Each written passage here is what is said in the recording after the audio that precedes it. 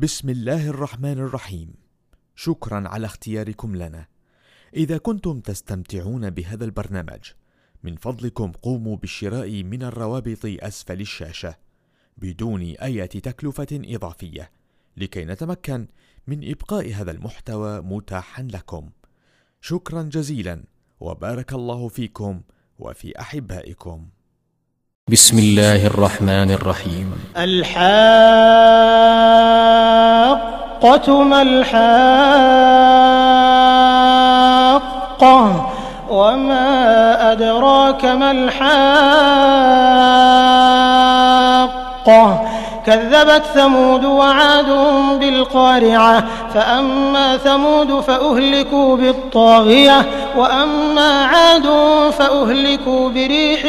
صرصر عاتية سخرها عليهم 7 ليال و8 أيام حسوما فترى القوم فيها صرعى كأنهم أعجاز نخل خاوية فهل ترى لهم من باقية وجاء فرعون ومن قبله والمؤتفكات بالخاطئة فعصوا رسول ربهم فأخذهم أخذة رابية إنا لما طغى الماء حملناكم في الجارية لنجعلها لكم تذكرة وتعيها أذن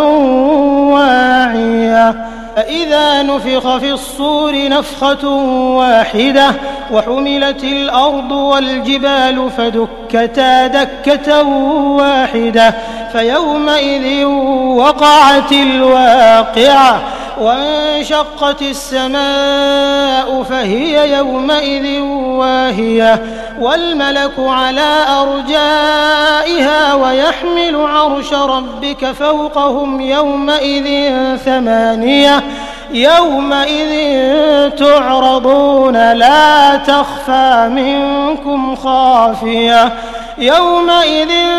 تعرضون لا تخفى منكم خافية فأما من أوتي كتابه بيمينه فيقول هاؤم اقرءوا كتابيه إني ظننت أني ملاق حسابيه فهو في عيشة راضية في جنة عالية قطوفها دانية كلوا واشربوا هنيئا بما أسلفتم في الأيام الخالية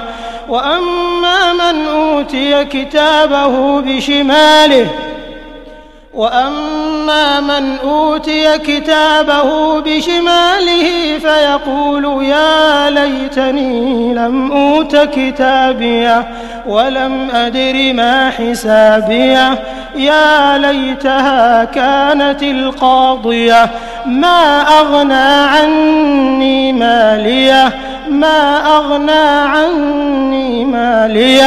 هلك عني سلطانيه خذوه فغلوه ثم الجحيم صلوه ثم في سلسلة ذرعها 70 ذراعا فاسلكوه إنه كان لا يؤمن بالله العظيم ولا يحض على طعام المسكين فليس له اليوم هاهنا حميم ولا طعام إلا من غسلين لا يأكله إلا الخاطئون فلا أقسم بما تبصرون وما لا تبصرون إنه لقول رسول كريم وما هو بقول شاعر قليلا ما تؤمنون ولا بقول كاهن قليلا ما تذكرون تنزيل من رب العالمين ولو تقول علينا بعض الأقاويل لأخذنا منه باليمين ثم لقطعنا منه الوتين فما منكم من أحد عنه حاجزين وإنه لتذكرة للمتقين وإنا لنعلم أن منكم مكذبين وإنه لحسرة على الكافرين وإنه لحق اليقين فسبح باسم ربك العظيم. بسم الله الرحمن الرحيم. شكرا على اختياركم لنا. إذا كنتم تستمتعون بهذا البرنامج من فضلكم قوموا بالشراء من الروابط أسفل الشاشة بدون أي تكلفة إضافية لكي نتمكن من إبقاء هذا المحتوى متاحا لكم.